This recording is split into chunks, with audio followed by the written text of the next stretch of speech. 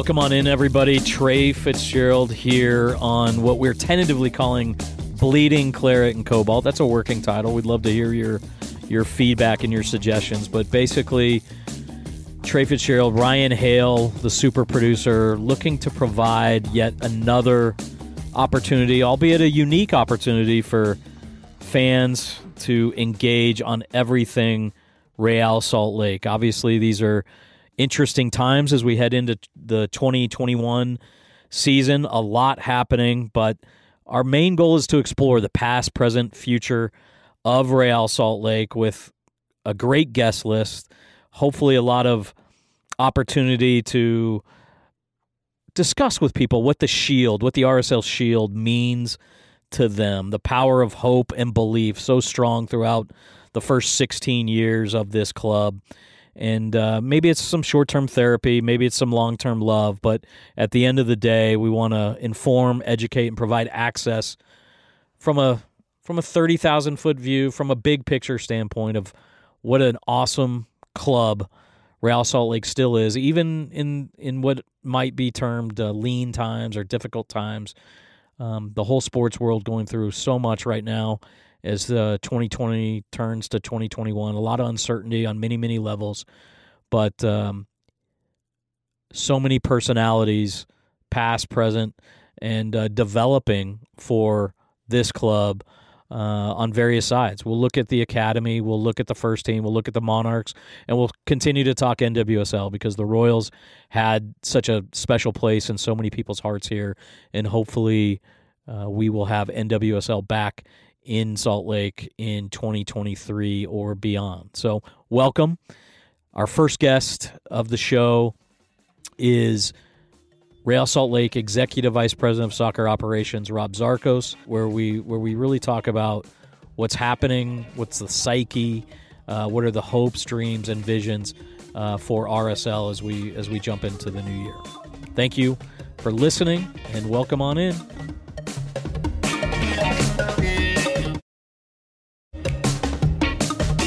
All right, RSL fans, in case you missed it, Justin Glad extended, big news. Still hard to believe he's only 23 years old. He's played 135 games for the club across all competitions. Homegrown player that originally signed back in 2014. So that's great news. Some of the more, I think, controversial news that happened that we'll get into with EVP Soccer Ops Rob Zarkos is the addition of longtime hated RSL rival Pablo Mastroeni as an assistant coach on Freddie Juarez's staff. Obviously, Pablo has a deep history with the Rocky Mountain Cup, close connection, was an early mentor of one Kyle Beckerman, and certainly I got to know Pablo a little bit at the 2002 World Cup in Korea. So it's going to be interesting to see him on the Claret and Cobalt side of things. Obviously, he was Tab Ramos' assistant last year in Houston. RSL sending $50,000 in general allocation money to Houston for the ability to hire Pablo. And then before we get to the last bit of news and notes, in case you missed it, let's get our man Ryan Hale's perspective on Pablo Mastroeni wearing the RSL shield after all those years, starting with kind of the shirt incident at Rice-Eccles Stadium back in 2007 and many, many other heated moments as part of the Rocky Mountain Cup. Yeah, man, I'm the biggest fan as anybody that that's gonna be listening to this, and you know the name Pablo Mastroeni doesn't stir up the most the best memories, but I'm interested to know what's he doing that's caught the eye of Freddie Juarez, and we've been talking about things like the way that he runs the locker room and those kind of things. I don't know that I'm completely ready to forget the past, but I do know that this is kind of like this is a business, and he couldn't have been an RSL guy in 2008 playing for the Colorado Rapids. So I'm not to say that the things that he was caught on video doing were warranted, but a lot of water has gone under that bridge by now. So I don't know. I'm excited to see what's going on. What that says to me is that there's thinking outside the box in some very specific parameters, I guess. Is that a weird way to say that? No, that's a great way to say it. I think you look at the history of Colorado guys that have found their niche here. I mean, Kyle's one of them. Wingert, Borchers. I'm sure there's others. I remember one time, probably back 10 years ago, I think I wrote a press release or a game note talking about all the players that had played on both sides of the rivalry in the Rocky Mountain Cup. It was 17 or 18 players, and I'm sure it's a much longer list now. But it's going to be fun to kind of be able to go down memory lane with Pablo about some of those moments, some of those games, and certainly some of those incidents, and hear his perspective, because we all had ours over the last 15 years. We've just updated our interview schedule, that's for sure. That's right. He's going to get in here. He's going to have to win us over. It's a sign of some things that are changing. So I have confidence, but I'm not going to put everything behind me yet until I start seeing some things. And then the last little bit of news and notes: goalkeeper David Ochoa, right back / defender Aaron Herrera, called into the U.S. under-23 camp by Jason Kreis. So for club and country, always an honor, and I think a great opportunity for those guys to maybe help recruit some of these young contemporaries to what we hopefully have again soon at the Riot, and what we've got at the training academy out in Harriman and the complex of facilities, all the positive aspects of this organization. But certainly congratulations to those two for the call up, and hopefully they're able to kind of seize that opportunity. Yeah, it's interesting too to see someone like Ochoa getting that attention, because his job is just simply to fill in Nick Rimondo's shoes. not a small task there. But then to see that he's getting that attention nationally. A lot of RSL fans may not know much about him. He got one game, in the snow. The blizzard. But if you were watching the Monarchs 2019 campaign, the championship season, he was a big reason why that team performed the way they did. I mean, he's a young guy. Yeah. He fits in the academy. He came from the academy. He's sure. He was a high school kid when he was playing for the Monarchs. He's still a teenager right now. Love that pipeline. And it's funny, there's always been a bias in this league against young goalkeepers, but I mean, look at Andre Blake, Well, Chelsea starting. Zach Steffen, he just had his first game. Goalkeeper's a weird position because it's always the old man, It is and I mean, all old men were young men once, but that's the thing is like. I mean, Iker Casillas was, I think, 19 when Madrid was dominating in the late 90s, and he's still my favorite keeper. But that's, if you have spent any time watching, and if you were a Monarchs fan, you were out at Harriman watching last, I mean, you can see it. There's nobody who has, he's big, he's fast. He makes some mistakes. He's a kid, but I mean, he's like exactly what you want there. So hopefully he can, think opportunities like this, getting the first team nod, getting the, a full call up. I know it's January camp, but he's getting a full call up to the national team. Hopefully this we see his development, just see it happen right in front of us.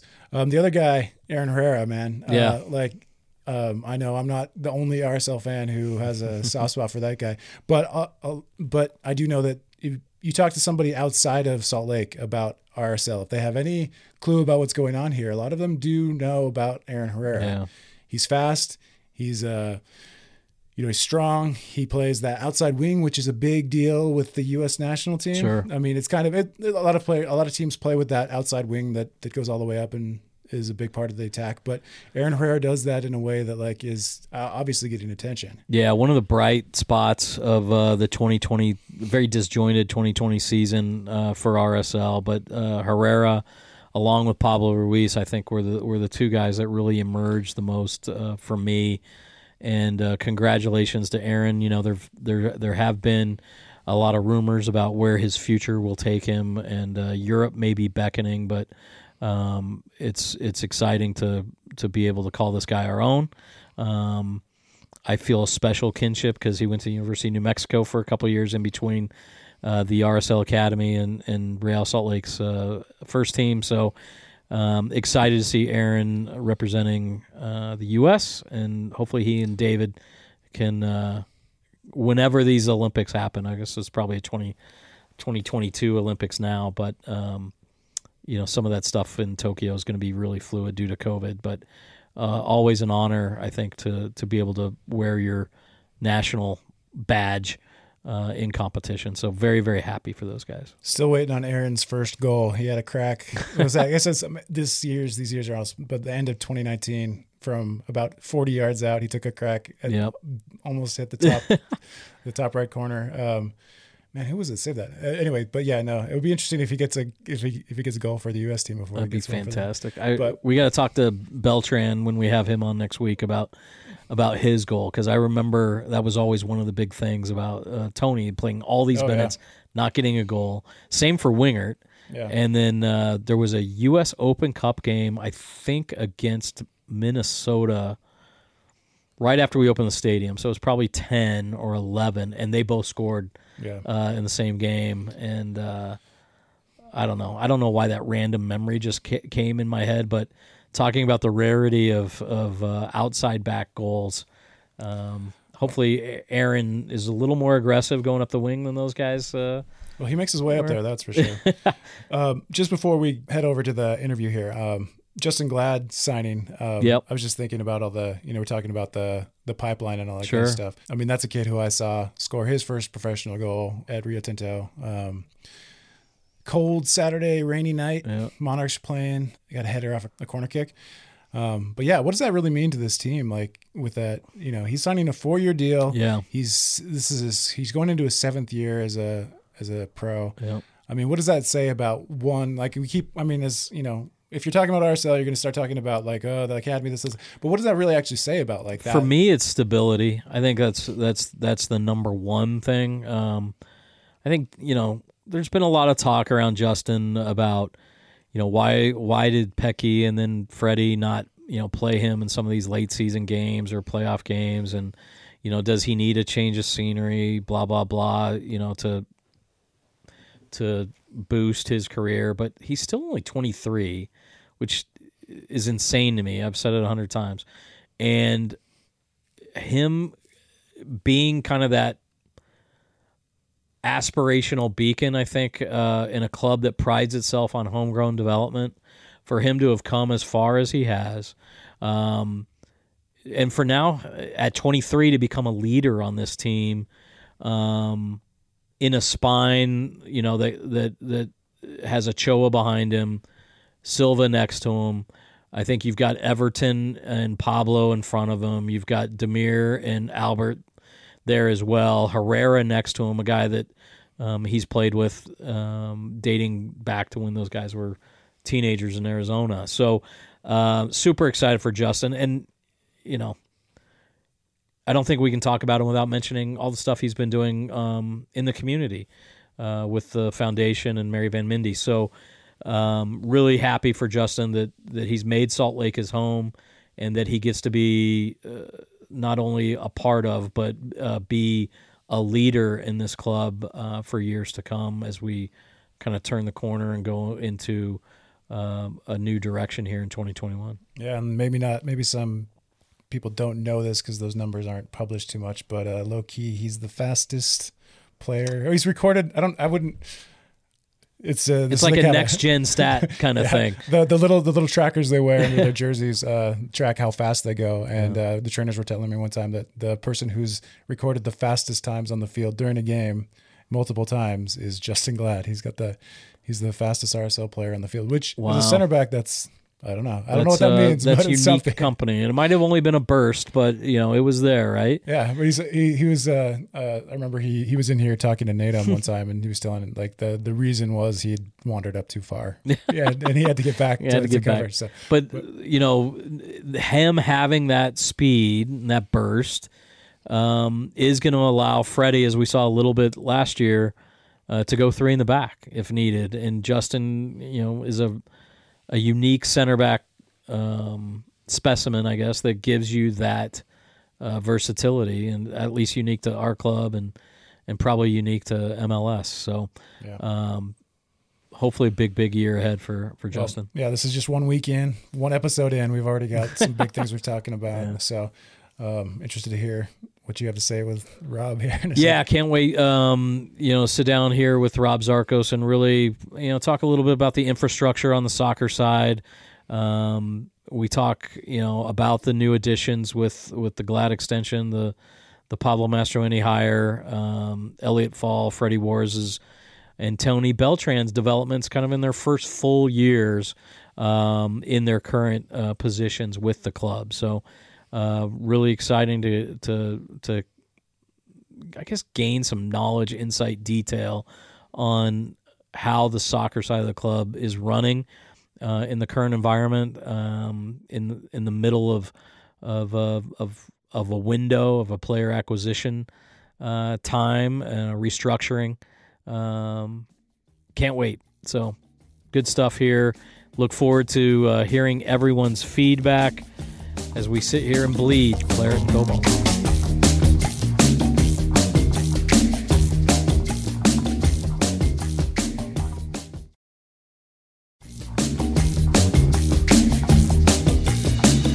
Trey Fitzgerald, Ryan Hale on the board, and we are very, very pleased to welcome Real Salt Lake Executive Vice President Soccer Operations, Rob Zarkos. Rob, welcome to the studio for what we are currently calling Bleeding Claret and Cobalt. It's a working nice title. Thank you, Trey. I think I want to kick it off with you just by asking you to look back at 2020 a little bit. And obviously a difficult season in many ways on and off the field, but how do you... in your role, along with Elliot, Freddie, Tony, and others, how challenging has it been to kind of evaluate 2020? Yeah, look, I mean, everybody who's watched over the past 4 or 5 years, I mean, we've had what I'll call an emergency every year since I've been here. The good news with that is we've learned how to operate within it. You take it, you assess it, you see what you can learn from it, and you just keep marching forward. 2020 was a bit tougher, I think, than all the others, to be fair. But yeah.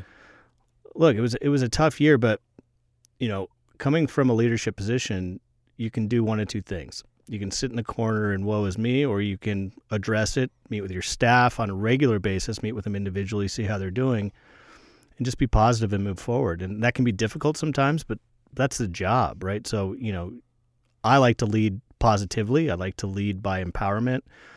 And, it allowed us in some ways to throw some stuff against the wall that we probably never would do, just because we're like, look, we gotta try some new stuff here. I mean, nobody's happy with how we did on the field. We've worked hard in the off season and before that to address that. As you'll see, there's some coaching hires, there's some changes. You'll see some further changes in the lineup. But it's to continue to have everybody realize that they are part of the family. And look, families go through tough times too, but come on out, be empowered, and let's figure out what we can do to go forward to make it better. Yeah, and this is sort of what Ryan and I talk about a lot, is dark days don't last forever. And obviously it's been a bit of a difficult time, but, I think people want to believe, right? And the culture of this club for 15, 16 years has always been about building and about growth, and here we are. News coming out early in 2021. Obviously, the Justin Glad extension, I think, was great news for everybody. The Pablo Mastroeni hire by Freddie was very interesting. What kind of dynamic behind the scenes can you share in terms of how that process went, collaborating with Freddie to identify candidates? And then, obviously, a guy like Pablo's got a sordid history with RSL in terms of his Colorado Rocky Mountain Cup rivalry, and I think Pablo's probably been off the radar a little bit during his time down in Houston. Yeah, it's funny, seeing fan reactions to it, and even internally, we have a lot of fans internally. Sure. I got a lot of texts. Shout out to Dan Farnes, our groundkeeper, our director of groundkeeping, who gave me a WTF text when it was announced. With Fred, it was pretty good. Look, as we said, last year wasn't good enough, whether that's from the front office, whether it's from coaching staff. We all have to own that and move forward. But when talking to Fred, we just basically sat down and broke everything apart and said, Fred, what do you do well? What do you want some help with? And what type of person do you want to do that? We just broke down, as we do with players, we have attributes lists. This is what a 9 looks like for us, this is what a wing. I said, break that down for coaching staff. What are the attributes you want in that? So we did that for a few weeks, and then he took the reins. Obviously, it's his staff, and started interviewing. And Pablo came up. we talked about it around the office. We talked with Fred, and Fred had a wonderful first conversation with him and said, look, this guy's it. I just know it. I've interviewed 6 people. This is it. And we said, okay, great. Let's talk to it. And then I just talked around the office. I was like, hey, what do you guys think? And Tony played for him when he played in the All-Star game. Oh, okay. Yeah, and Tony said I'd run through a wall for that guy. The one in Denver? Yeah. Yeah. So, again, Freddie's choice, but that's, when a former player like, Sure. Tony says that, you're like, all right. And then we talked to him, and same thing. The thing that Pablo has just from the brief conversations we've had is environment, culture, man manager. Yeah. Right? And Fred, man management and tactics, right? I mean, he's just a genius on the tactics. So it seems like a good marriage. And, Pablo got in yesterday. We all went down, and as we do when people come in, full front office, introduced ourselves, talked to him. Just a great guy. And Freddie inherited his staff. People need to remember that. And that's just who Fred is. I'm going to make the most of it. Let's try to do it. Let's, we'll see if these guys work out. And, the guys were great. I mean, it was fine, but with the results last year, we had to make a change. You got to shake the tree up a little. Sure. Is that a term? Shake the tree. And look, I'm excited about his hires. It takes a pretty strong person to say, I want to do this. This is where I'm good at. I want, this is the area that I want, without, feeling threatened, which this is the best thing for the club. And that's how the conversation went, and that's how the decisions went. And then we also have a new goalkeeper coach who's been in the family and who's coming back. Nacho Hernandez. He was at the academy down at Casa Grande. Has developed a lot of players, a lot of goalkeepers. Lalo was there with him, Right. And was with the U.S. national team on the scouting side, and then he was down at San Luis Obispo coaching. And with the plethora, I'll say, of young goalkeepers we have coming through, I think right now that's one of our strongest areas in the academy. There's I can't say anything about signings and stuff, Sure. but there's a couple that we're watching very closely in the 16 to 18-year-old range. So having somebody who's done it at the academy level, but's also seen what's required for the U.S. national team is great, right? And with Ochoa coming up and bright future for him, and some of the other kids coming up, we feel that that'll be an area that we're homegrown for a while. So I like the new staff. I think it's great. We also kept continuity with some of the directors on the sports performance side, on the athletic training side. So you got this. We shook it up a little bit, but we kept the continuity for the players, which I think is important. So, yeah, we'll see. Look, we all understand this. It's sports. There has to be performance, and that's not a knock on anyone. Of course I'd love to be here forever. Right. It's not sports. Yeah. And at the end of the day, I'm just a small piece in the mosaic of RSL. Our staff are just a small piece, and this club's going to be here for years and years and years. And we just want to look back and say, did we do the best we possibly could when we were there? And at some point we won't be here. And again, we all hope to be here forever, but there has to be performance. And so what we're trying to do now is break down what we thought went wrong last year, address it, and get back on the field. I mean, except for one or two players, this is the same team that was third in the West.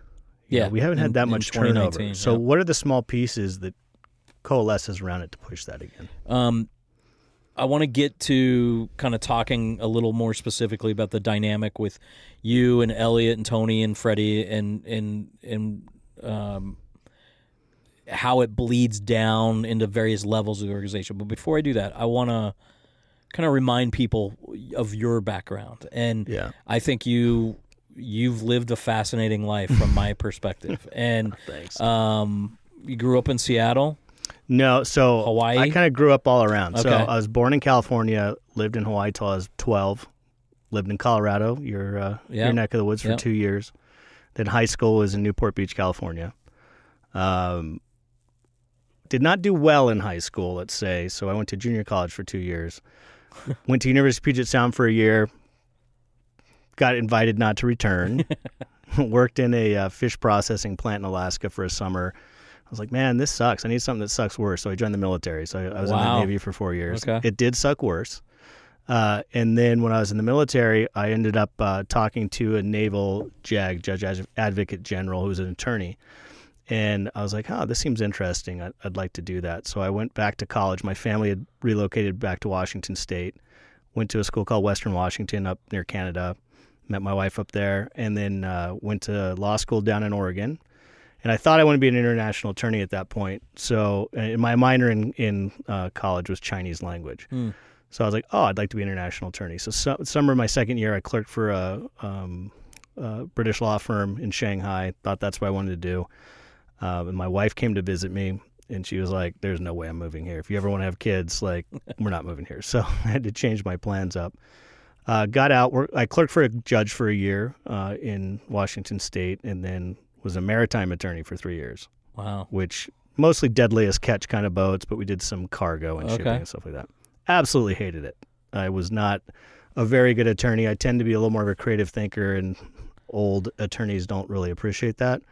So I was there. I was like, hey, I really want to get more on the business side. So every time you read a story about cruise ships in the pandemic, are you glad you're no longer a maritime lawyer? 100%. I mean, we were dealing with things like guys' fingers getting cut off in crab traps. And I mean, yeah, it was pretty nuts. But I knew I wanted to go in-house, but I had a liberal arts degree, so I knew I needed more finance background. So on the weekends, I flew down to San Francisco, got my investment banking analyst certificate. And then my uncle was starting a biofuel firm down in the Bahamas. So I'd work Monday through Friday in the office, take the red eye to the Bahamas on Saturday, work Saturday, Sunday, take the red eye back, and work in the office. I did that for about 6 months. That was before we had kids. But I got a lot of good business experience. Then I went in 2008, great year, January, I went and started working for a private equity group that was doing fund-to-fund investment down in Latin America. It was a great company. It's just by October, the financial markets had collapsed. It was also a good year to build a stadium and open a stadium. Yeah, great. It was good times. And so that job ended, and I was looking for a job, and I like to say I got this job through a Craigslist ad. I was on Craigslist, and there was a job in Bellevue, Washington, where I was living, and it was in-house counsel for a real estate development group. Interviewed, got the job. It ended up being a job, one of the sub-companies of DeLoy Hansen. Mm-hmm. And I'd see him maybe once a year, twice a year, but at that point, I was a soccer fanatic, right? And I got into soccer in '94.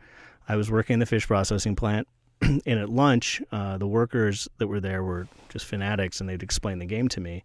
But that's when the U.S. was playing, and Alexi Lalas was playing. Okay. And I'm a Greek-American. He's a Greek-American, yeah, sure. So I saw that, and these guys were telling me everything about soccer, and I just got into it. I just went nuts for it. So I never played growing up. I played rugby and a whole bunch of sports in high school.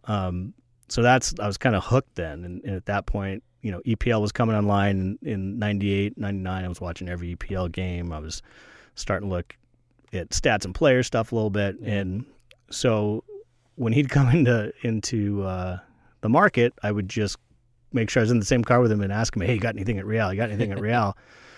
And I think finally I broke him down enough that he was like, hey, look, and this was when he was taking over from Dave, and he was like, I need someone to go through the contracts and just know where we're at, right? Just because he was doing the transition.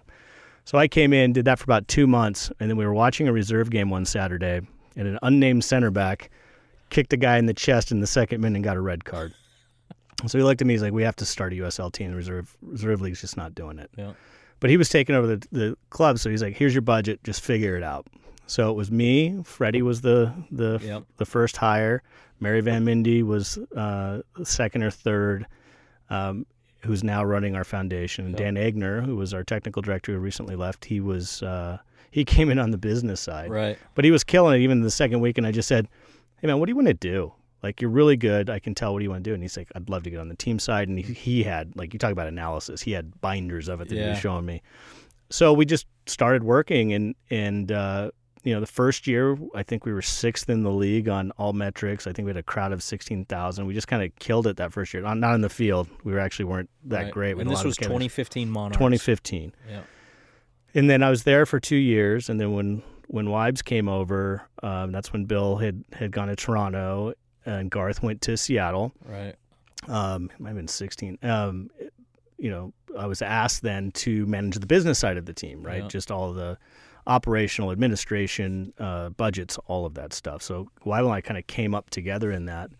And then I've been there ever since. But, built the Monarchs, built the Royals, moved the academy from Casa Grande out here, right. Was involved in the construction of the new facility, and then kind of tying that in strategic growth and revenue models. Yeah, so I think a lot of people that haven't lived inside of an organization, it's probably hard for them externally to appreciate what you've brought, which the thumbnail sketch would be you've brought a business structure and sensibility to the sporting side of the organization. Is that fair? Yeah, that's fair. I mean, look, a lot of it, like we've been in a growth period for the last 5 years. Right. I don't know if people realize that. I mean, it's been Massive growth. $120 million of investment. Right. But how do you tie that all together? And look, and we had some struggles in the beginning tying all the teams together, both internally, financially, operationally. Like, how does this work? How does the academy tie into the Monarchs, to the first team? How are we having a pathway for players, which becomes important? I mean, that was all done with a vision in mind, right? The vision of the owner was, look, I'm looking at everything around the league. I'm looking at Europe. It seems the best model to build your own players. And then, when you sit with Elliott on the cap, it makes well more sense because the way you're rewarded for homegrown players. Yep. So that was identified 5 years ago. It just, with planning and building, it takes some time. I like to say on the soccer side, it's like a ship. You turn the wheel, and sometimes it takes 6 months to get to where you need to go, just because timing, league rules, or just development. I mean, looking at a kid at 15 and saying he's got something. There's some kids at 16 that can play in the league, but the reality is we're seeing 17, 18-year-olds, and that's international soccer now, right? From the feeder leagues, you're seeing that 17, 18, 19, 21 nowadays, that's kind of the max end of the sell point. Sure. When only a few years ago you thought you could transfer guys until they were 25. Exactly. Yeah. The world's changed, and soccer world's changed. And funny enough, even in Europe, that did not slow down with COVID. I mean, you see some of the transfer fees. So, this was all planned out, and I think what I brought to that was organizational structure and operational know-how, right? And that's nothing against soccer guys, but I just have enough experience in the business to kind of put that together. Now, with all of that said, I appreciate what you say, but it's not me. I mean, the fact is you surround yourself by talented, smart people, get out of their way. And Elliott. No, Elliott's... Just kidding. I know. He's brilliant. There's one thing, and I can't tell you the number, but we were talking, and look, this is a tough year, and you live or die by your salary cap plus whatever general allocation that you can hold on to and roll over. And we're talking at the beginning of the year, you're like, well, hey, what can we do? We're a bit limited. We can't sign DPs this year, but we can make every other move under the sun. And he said, well, just so you know, I've been putting a little money aside for a rainy day. It's a rainy day, and it's pretty significant. I'll tell you that. I can't tell you the number, but I was pretty much blown. One, I was mad. Because he hid it from you? Yeah, but two, I was like, no, I was pretty smart. I'm glad you did that. Yeah. No, so, yeah, look, again, I think back to leadership style. It's empowerment and getting out of talented people's way and just kind of giving them a roadmap, right? And that's what I've tried to do. So that's a great segue to kind of talking about Elliott's first full year as a GM, Freddie's first full year as a head coach at this level, and then Tony Beltran's first full year as a non-player.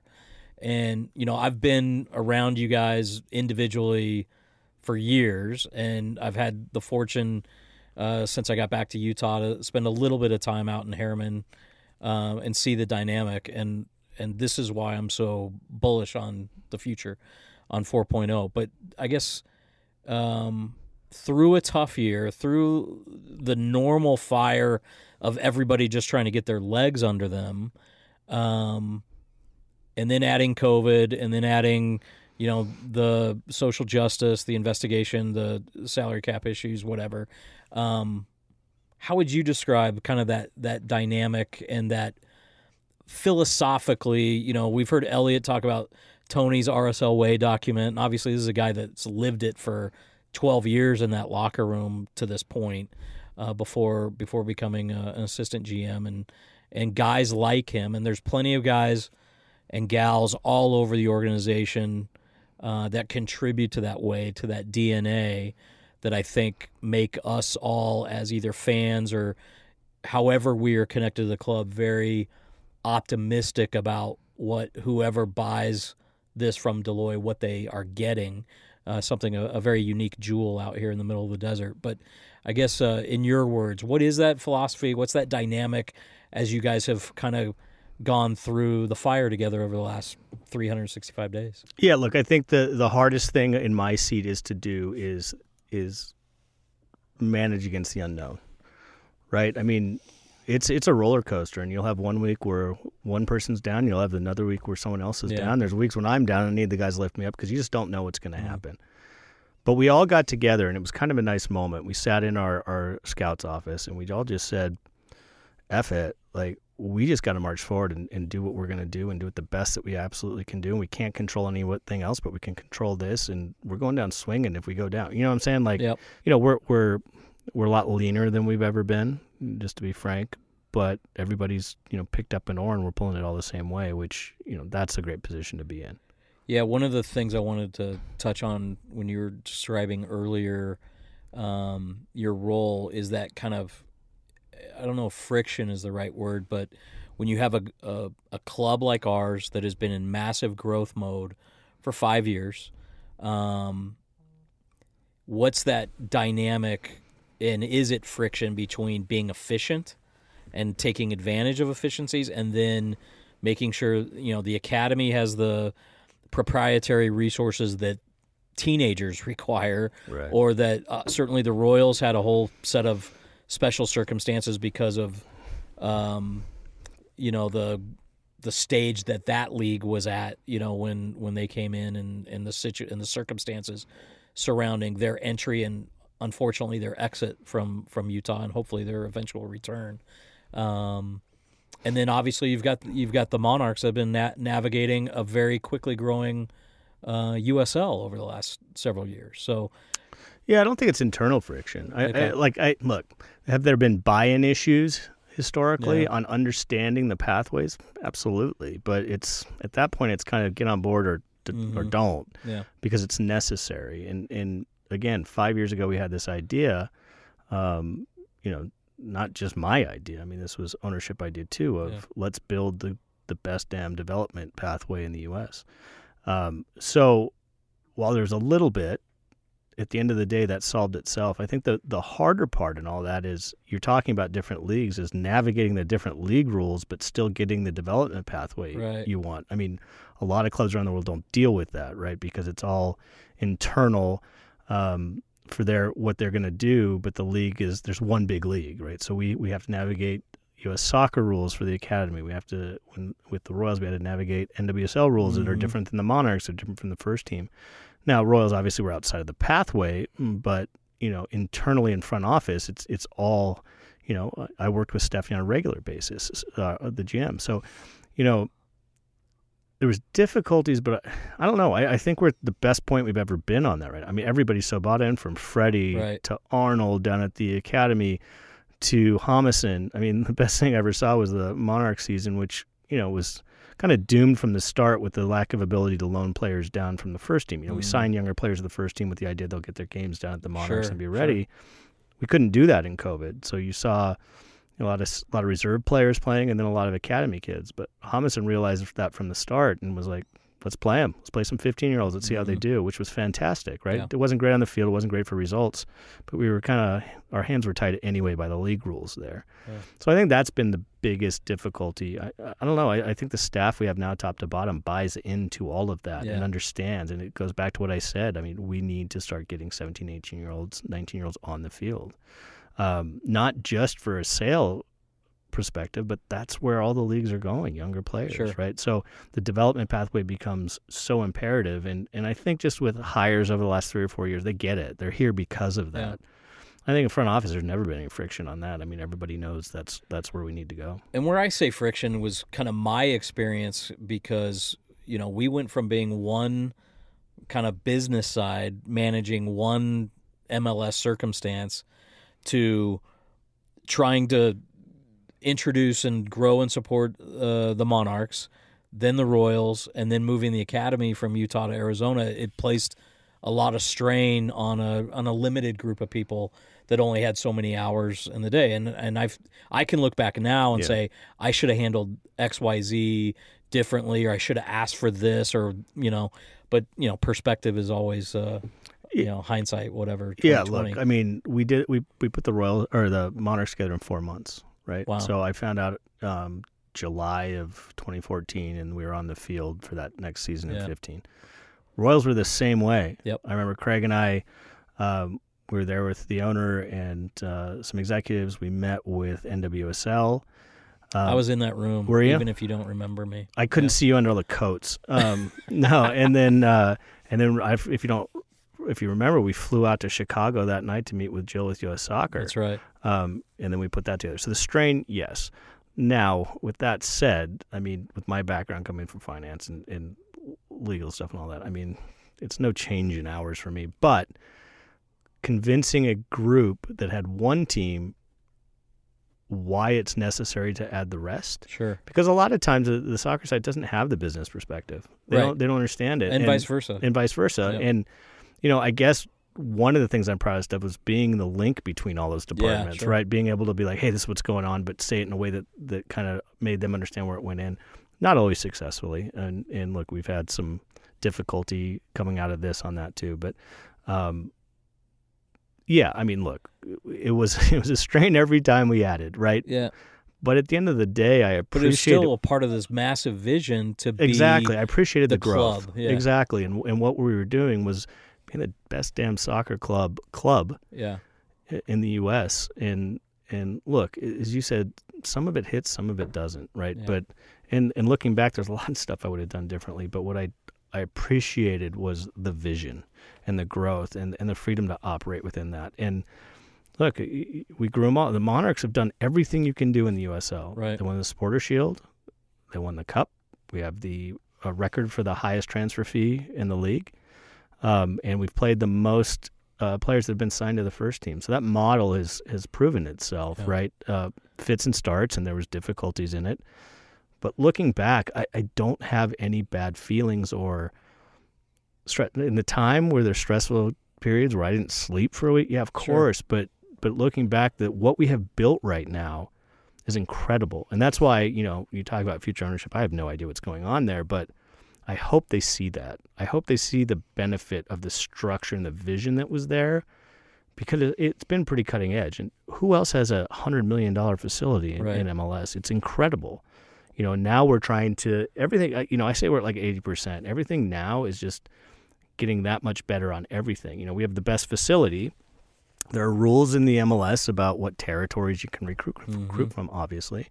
But in all those other territories, why would we ever lose a player? I mean, we've never lost a player that we've invited in and who saw the facility in the school and the setup, who said no, right? So it's just getting that much better in there, now developing that much better and that much earlier and giving the kids opportunities that much earlier in games. And I'm pretty proud of everything we've done, and I'm proud we were given a vision of which we were allowed to execute.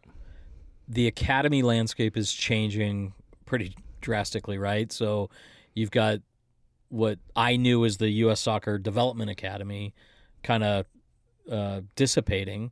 There's a lot of chatter out there about what MLS teams are going to do, how that affects USL, et cetera, et cetera. But one of the people that I've met a couple times, been excited to get to know and look forward, hopefully in 2021 it gives us a chance to get to know him better, is Arnold Reisenberg, at the academy. I mean, this is the guy that was in Belgium developing Lukaku and many, many others. Fellaini, Witsel. Yep. I mean, if you look at the national team, he's had a hand in at least 6 of those players. Can you give us a little insight into the process by which I think it was you and Elliot that really spearheaded that Martin Vasquez replacement and ultimately settled on Arnold?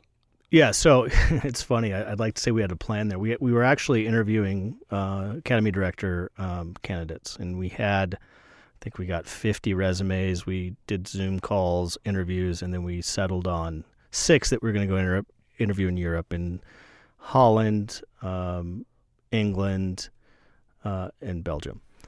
And Fred Lipka, who now runs MLS Next, called Elliot and said, hey,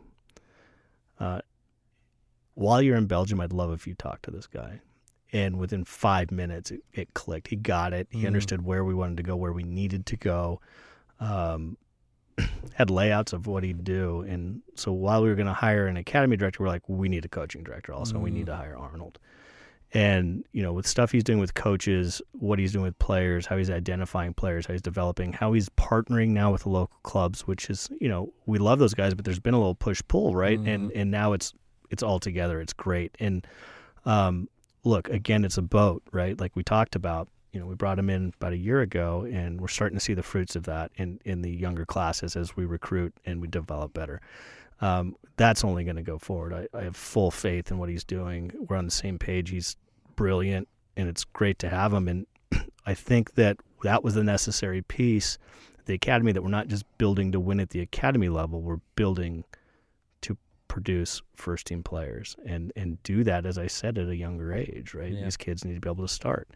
So he's worked with all the coaching staffs. We now have an internal development model that we started this year that's called the Elite Talent Group that he's involved with, and a guy named Cody Warden, who we got from Surf, is heading.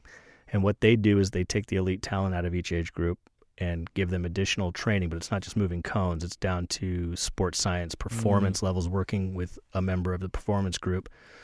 Mental performance, so we've got a partner now where it's testing mental performance and working on the mental performance areas that they need to do. We do that quarterly, reduced down to some data that our data and analytics person is taking, and then we track the development of the kids. But he's also working with the Monarchs for their top 3 and working with the younger kids with Freddie at the top also. So this allows, where the coaches are worried about getting ready for Saturday, right? That's their job. Yep.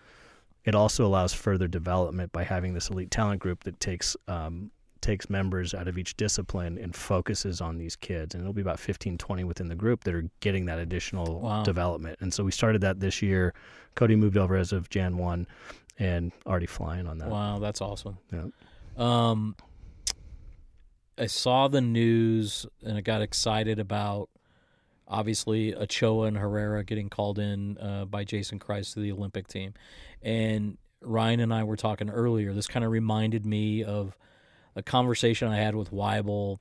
It was probably 14. Might have been when he was an assistant. Might have been when Garth was on his way out. But Justin Glad and Jordan Allen, they were kind of that homegrown duo back then. It's crazy to me to think that Justin is still only 23 years old. But anyway, having those guys get called in, I've spent my adult life in soccer, but I'm an American sports fan. So I thought Justin and Jordan would play for RSL for 15 years. Maybe that's going to be the case with Justin. Hopefully, knock on wood, it is. Obviously, Jordan had his career derailed. With Ochoa and Herrera, I still want that for RSL because, I'm a homer. But that may not be realistic, right? And what we've seen from Dallas and New York and some of the other academies, Philly now too, where they're selling these American kids that seem like they're finally kind of breaking through a ceiling. I guess for the game's changed though, hasn't it? Yeah, I mean, sure. that's what you're seeing. It's a lot faster. It's a lot tighter spaces. It's a lot more athletic, which that's always been both the praise and the knock on the American player, yeah, right? Sure. Right, and especially as you're seeing a lot of outside backs, some attacking players, some wingers. That's how we build them, right? So I'd love those guys to be here for their careers, Right. But there's a reality that not just the financial side is. Most players now know they have an opportunity to go here. Whereas before it's, I want to go there, it would be great. Right. But Landon Donovan went to Leverkusen and didn't get the ball in training and came home 6 months later. But I guess part of my question is, how much pride do you guys have when these guys get an opportunity on the national stage? How much of a recruiting opportunity is it for them with other pros to say, hey, that crowd we have at Rio Tinto or that facility that we train in Harriman, you might want to think about developing on our side, Yeah, so you're seeing a lot of that now. And then, and the example that always sticks in my mind is Michael Bradley getting Josie Altidore to go to Toronto when he came back to the U.S. or to MLS.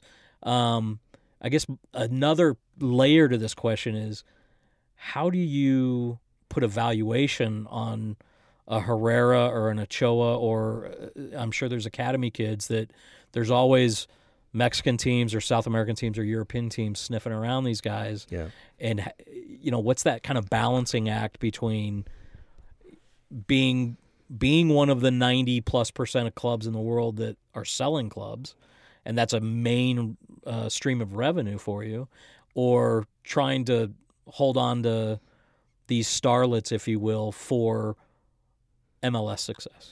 Well, you look, that's the balance, right? That's the art of what you're talking Right. about. And we're also starting to see it in the MLS. You're starting to see a lot more trades, especially for homegrown kids across clubs. Look, they're human beings, right? And they're kids you've a lot of times seen since they were 15, 16 years Been old. away from home. Yeah. Right, but we've been their parents, and not me, Right. but like Right. the staff has. You've connected with them. You talked to them in the hallways. I mean, you've known this kid for 5, 6 years sometimes, and that's hard because you build relationships with people. But it's a business, and not only that is the kids get it's a business, and their agents get it's a business. And right now, the hotness is to go to Europe, and kids want to do that. So a lot of times we'll actually work with the agents and the players well ahead of time. Yeah. What's your goals? We ask the academy kids. Arnold does. Where do you want to go? Where do you want to be? This is how you get there.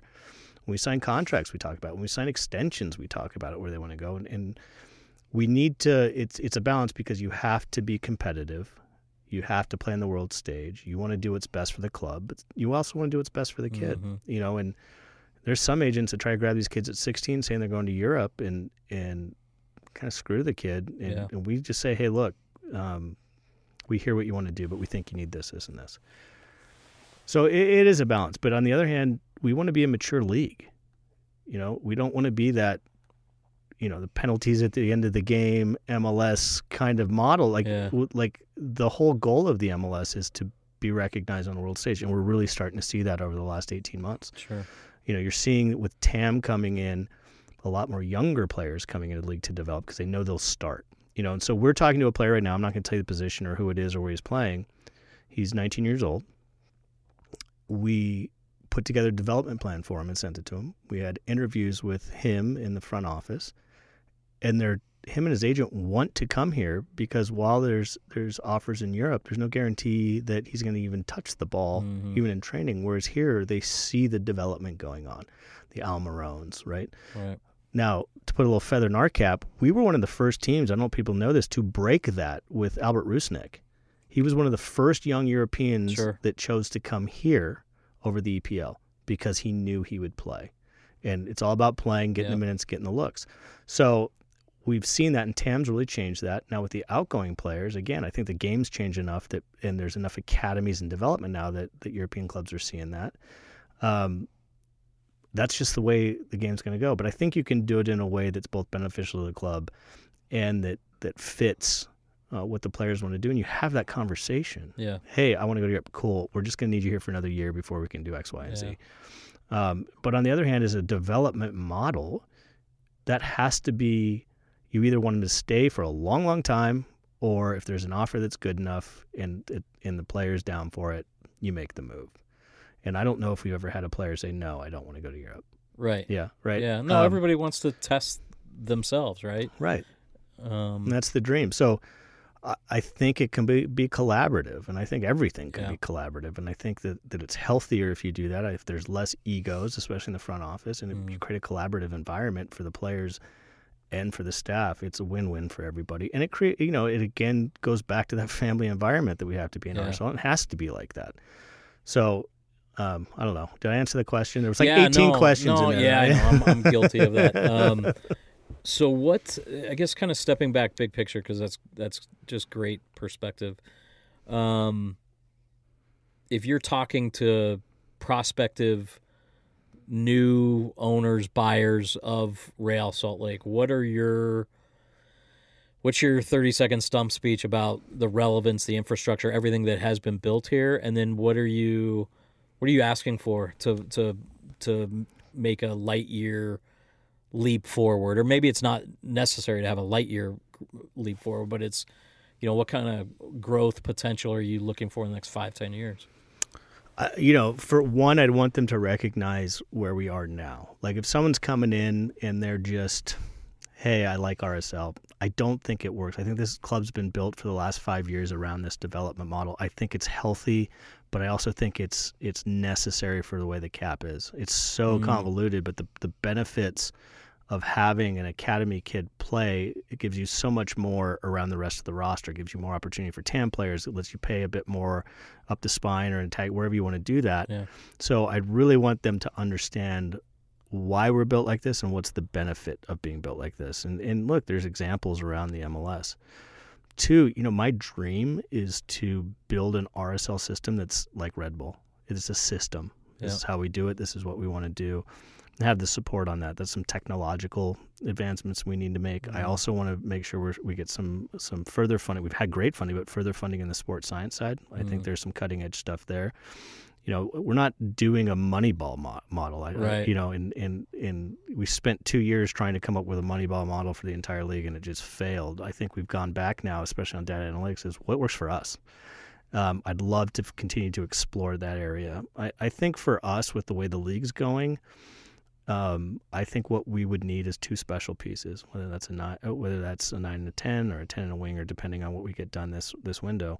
But it is a little bit of the old model, right? You had Javi, and then you had Sabrio up there, and build around it. And at the end of the day, we're a blue collar team. Yeah. We need players that understand that and work, right? So, what would I like? I think we have a lot of what we want. Right. I just would like it to Put continue it on steroids. Yeah, a bit. And I think, like I said, we can get way better technically, and not, when I say technically on the field, I mean technically in development. Stuff that Ajax is doing, stuff that Wolfsburg is doing. Just that kind of that cutting edge. I mean, mental performance right now is the bleeding edge of soccer, and just really dig into that. So I don't know. I think with the way the world's going, I think if you had a perfect model, you'd have as many $1 million players around the field as possible with 2 DPs. Now, you can do that with straight spend. You can do that with creativity that Elliot does on the cap and signing homegrowns and doing that. But building the homegrowns lets you play in the world market and honestly lets you start monetizing some of those sales, as you're seeing Philly do, to put back into their programs, right? So those are the things I'd like to see. I don't know after the purchase, besides the DPs, it's not a huge spend. And then a little bit more on staffing, where we're running a little lean. Right now we're lean on scouts and some things like that. But that's how I see us getting. But it's not just spending $20 million to try to catch up with the salaries of Seattle or Toronto or Atlanta. And you're seeing the teams hurting right now with that. There's a lot of teams that are in some deep trouble without the revenue that it's unsustainable. Now, that doesn't mean we don't want a Rossi. Of course, like Diego Rossi or Rui Diaz. I mean, of course, I think that we'd be back in the saddle, right? And that's a conversation that we already have together. We have a whole proposal for all the stuff we'd have to do, but there's a lot of back end stuff that I don't think people see that could make us that much better in the development pathway. That's great info. Obviously, we look forward to having you and some of the other guys on semi-regularly, because I'm fascinated by the infrastructure support, the science, all that kind of stuff. What would be your kind of message to the fan base right now as we, there's some good news coming out of the league on the CBA after a couple weeks of saber rattling around the holidays that I think might have had people nervous. I know we still don't know when the season's going to start because of COVID and other restrictions, et cetera, but if you're an RSL season ticket holder, if you're an RSL fan, what is 1 or 2 cogent points that you want them to hang their hat on? Look, I mean, I'm going to be a little cliche, but things are always darkest before the dawn, and for our side of it, we're through that. Is that Pusha T? Yeah, probably Pusha T. I just got into him, so I don't know which song that is. Problems on My Mind, maybe. Yeah, look, we're really excited. We're working on some pretty incredible stuff that I think people have assumed with what's going on that we can't move or we're frozen. Right. That's not true at all. And we got a couple player signings that are right to the line that I think are going to be a big hit. But we have to be fun to watch. And that's the other thing we've talked with Fred is like, let's play some attacking ball again, man. Let's be exciting, and the fans want to see that. They want to come to a game. I mean, look, we got the diehards, right? We know them. I mean, they're the loudest on social media. But really, it's a family environment. I mean, I'm also talking about the family in Orem that has 5 kids and 2 of them play soccer and they want to be an RSL soccer player in the future, and the parents want to bring their kids to have a good time. We that's really the environment we have to get back to. I mean, there was a feeling even 2 years ago that if someone came in, they're going to get crushed. And you just knew it. And you knew if we were down, it didn't matter. We need to get back to that. Yeah. And that's what we're trying to do. That's what we're trying to do as a front office, but we're also trying to do it where the next set of kids coming through is going to have that same mentality and be able to do it. And we're going to continue for a long time doing that and know that at the lower levels, it's a grind, but we're doing that. And I'm excited. I mean, some of the 15s are incredible. Wow. Just incredible. And those are the future of RSL. And look, we'll still go out and compete in the market. But how many windows ahead are you guys strategizing? 2. Okay. Oh, windows? No, 3. 3 windows? Yeah. Wow. Yeah, and global depth charts now going all the way down to 15, identifying, I want to look internally first. I mean, with what we have, that should be our first call. Right. And you should know that 18 to 24 months where you want to make a move, have that kid in the elite talent group, have him training with all the pro teams, have him getting minutes at the Monarchs, have him going to preseason with the first team. I mean, that's the Chris Garcia model. Remember, right. Chris Garcia, although he broke his leg this year, he wasn't even supposed to be at first team. We were watching him. We're like, oh, he's good, but he's at the next level. And we had so many injuries going to preseason. We brought him up, and he was incredible. He was, one of the best attackers on the field. Yeah. Right, but that also taught us that we have to be aggressive earlier.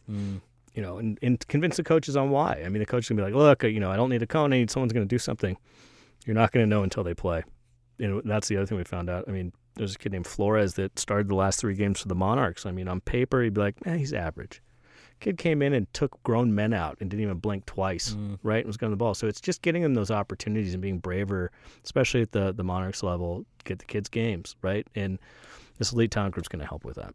That's awesome. Really appreciate you spending a few minutes with us to kind of peel back the curtain and give us an update. Fascinating stuff to get into throughout 2021. I think the mental stuff, the support the kids are getting in the academy, like these are the things that very few, I think, know about, and that's the way the world's going, right? When you read this stuff about, I don't know, Man City's infrastructure, there's a massive 2-part series on The Athletic in December about that, and obviously that's a crazy, unique animal, but there's a lot there that I think we can learn from, and that we're actually already emulating. Yeah, and like the one thing that 2 things that drive me nuts. One is that's not how. 2. Yeah, well, you with your passport at the airport counter is probably number 1, but number 2 is people saying that's not how we do it. It drives me nuts, right? Like this conventional wisdom. Well, why not, right? Yeah. And 2, we can't. I mean, listen, I get how big Man City is. I get they got Qatari money. I got, great. Right. We can do it in an American way that does the same thing. Sure. Right? And you can do it well. And it's not just lighting money on fire. It's being targeted and doing it well. But I wish people knew more about what we're doing internally. And we need to come up with a way to explain it, especially at the academy level, how intense it is and what we're doing and how we're developing kids and how we're making the next pros, because that is RSL. And again, that doesn't negate that we're going to bring in the foreign players that's necessary in this league, right? But I'm pretty proud of what we're doing, and we're, like I said, I think we're at 80%. We just need to kick up to that last 20 and really be humming on it. But I'm excited about the future, man, and I think everybody in my department is. And again, it was a tough summer. Yeah. And results into the fall. I mean, if anybody would have put a camera on us during the games, all of our heads would have been down. But you take your failures, figure out how you failed, and try to correct that as best you can and see how it works. And I'm really excited about the stuff we're doing. It's pretty, like I said, pretty cutting edge. Well, awesome. Thanks, Rob. We look forward to having you back in 4 to 6 weeks, and we can't wait to get caught up with Tony, Elliot, Freddie, Arnold, Pablo, a whole cast of characters as we try to do exactly what you said. Just try to, peel back the curtain, tell people what we're doing, what's happening at the club without obviously tipping any competitive hands or showing any cards, because this is a very cutthroat business. So we don't want to put anybody in an uncomfortable situation. But, my goal is to remind people what we have, what a jewel of a club this is here, and tie it all together, past, present, future. It's exciting, and there's reasons to be optimistic that sometimes get lost in this 280 character social media hot take cancel culture world we live in. Yeah, so I got rid of social media in the summer. It was just liberating. Yeah. But if anybody has complaints or wants to talk any trash about me, please send it to Trey Fitzgerald. Thanks, brother. I will pass it on. Thanks, Rob. I will say this is the best interview I've ever had, so thank you, Trey. Wow. You know I love you. All right, appreciate you. Yeah.